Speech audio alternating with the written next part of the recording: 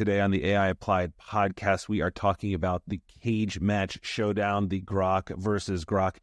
Jaden, I don't know if when you saw this Groq with a Q, Groq, and then a couple of days later, Elon, because he always has to do this, immediately drops well, our Groq is better than your Groq, and it's Groq 1.5 coming out. So I want to kind of just address both of these things, because first of all, on the Groq with a Q thing, this is the thing that was absolutely blowing up the internet, where it's this thing where it's you can get on there and try it, Groq, and it's this new language processing unit based thing instead of GPUs. But here's the thing, it is blindingly fast. I mean, it's 10x faster than GPT-4. And here's one of the interesting things about that. And let's maybe start with this before we go over to Elon stuff, which is just essentially what's interesting to me about this is maybe not that people are going to be using Groq, but just the underlying technology. And I talk about this all the time when I talk, I have this newsletter, AI Mindset, and we have this quick start guide that, the designer Robert Haslam helped me build.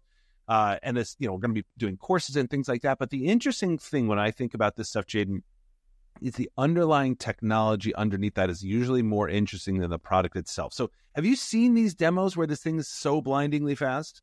Yeah, it's insane. And I've tested it out too. Anyone can. It's publicly available, which is super cool. And the reason for that, and it's also free. I mean, I think to a point you can use it. It's just groq.com. So super easy to go find that. I don't even know if I need to leave a link. If you can't remember those, 4 letters, you don't deserve a link.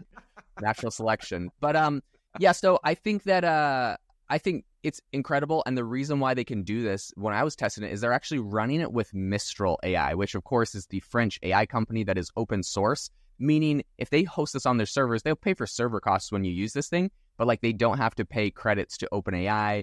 And I think this is actually almost a story that not a lot of people are talking about, that I think is almost as big of a story, because I have tried Groq. I'm impressed by how blindingly fast it is. I think when they benchmarked it, it was exactly 5x faster than GPT 3.5, and I'm not exactly sure where it is compared to GPT 4. I mean, they compared it to 3.5 because it was a little bit more favorable. But in any case, it's phenomenally fast. The thing I love about it is that right when you generate something, it literally has a seconds timer there that's running, and it's tells you exactly how many milliseconds it took to generate.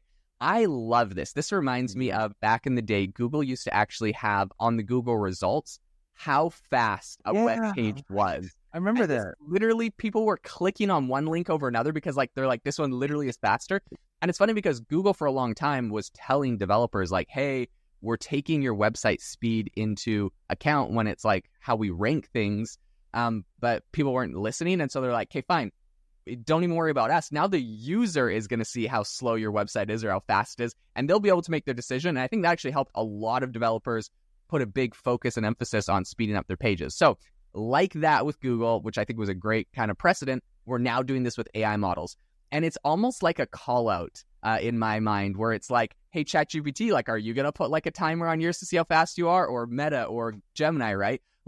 You only put that timer on there if you know you're the fastest. So they're the fastest, and it's kind of a shot across the bow for the rest of the industry. Okay, now I'm obsessed with the timer. I didn't even think of that. That's hilarious. Yeah, no, this is the thing, because everybody's sort of because again, does anybody really need to, is it killing you to wait an extra, millisecond? No, but this is the interesting part about the underlying thing. It was Blink AI. It's what Rabbit Technologies, the R1 is doing sort of under the hood. All this stuff.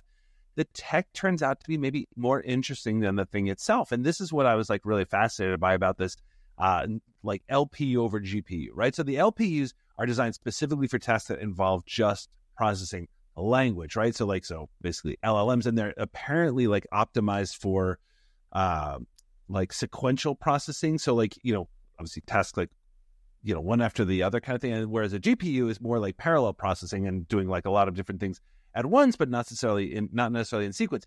And that's what allows it to go so fast. So I'm just wondering sort of what this is going to look like going forward. So I'm fascinated by that, Jaden.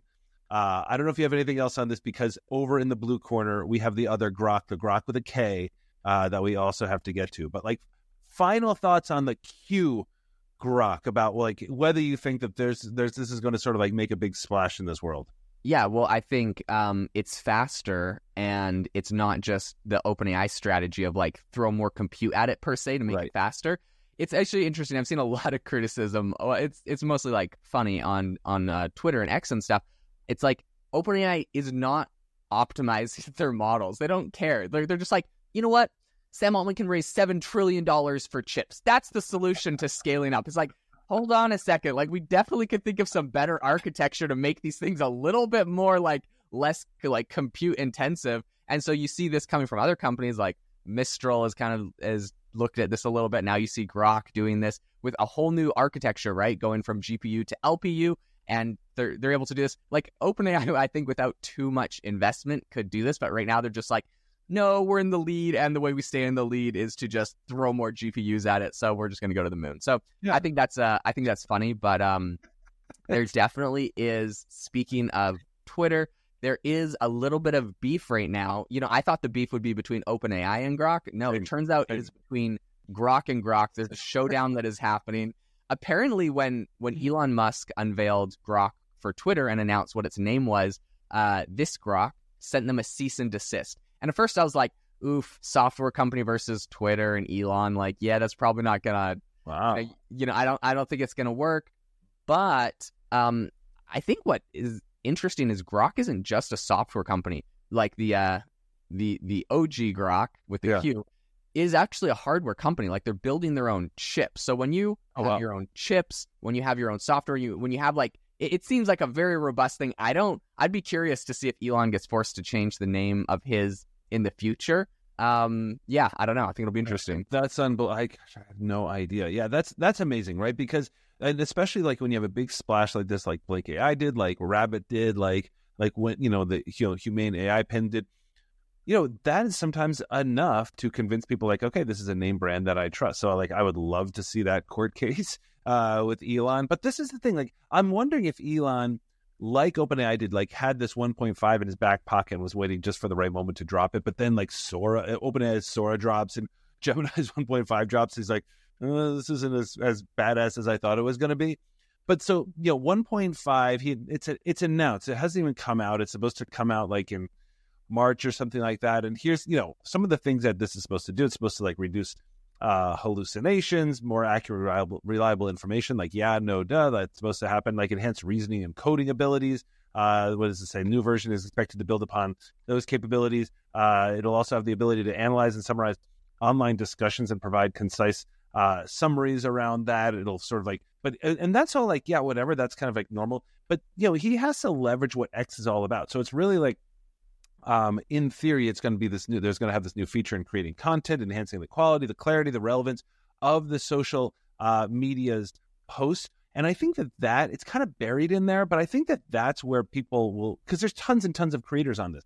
I will say, Jaden, on Groq, full disclosure, when it came out, I paid whatever it was. I don't want to give the wrong numbers out here, but I think I added like $16 to my premium account a month to get this because I wanted to see. It felt like Jaden, you and I are cutting edge. Yeah. Living here on like what's happening right now. So I would try that. And it doesn't really do that well. Every once in a while you strike it rich and it's great. So I would cancel it. But then something else came out. I got to know right now. I paid it. It was kind of garbage. I'm like, oh. So anyway, I go back and forth. What are your thoughts on Elon and Groq? Yeah, I mean, I think it has a lot of potential. At the end of the day, it's a V1 product. So maybe when 1.5 comes out, everyone's playing catch up right now. You got Gemini, like full disclosure, I'm not paying for Gemini. It just hasn't done it for me. Now, I have heard from some people, there's some amazing things with the context window. So, I could be proven wrong and maybe there's some good use cases there. I've been seeing some posts on X about it. But I think Groq has the potential to be good. It hasn't sold me either. I think I'm still paying for it. I don't think I've canceled it because I paid for it when it got out, tried it a few times. I was like, cool. I think you use Perplexity in the same way that you probably would have used Groq, where you source news information and get some like insights from it that way. So I'd be curious to see if it moves in that direction or kind of where it sits. I think its main value proposition is its exclusive data set. So I feel like it probably won't add all the other AI language models like Perplexity. So Perplexity has a pretty safe spot there. But yeah, it'll definitely be interesting to see where how this plays out.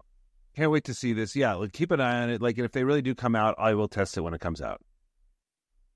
All right. Well, thank you so much to everyone for tuning in to the AI Applied podcast. Hope you all have an amazing rest of your day. Make sure to rate us wherever you get your podcasts, and we'll see you next time.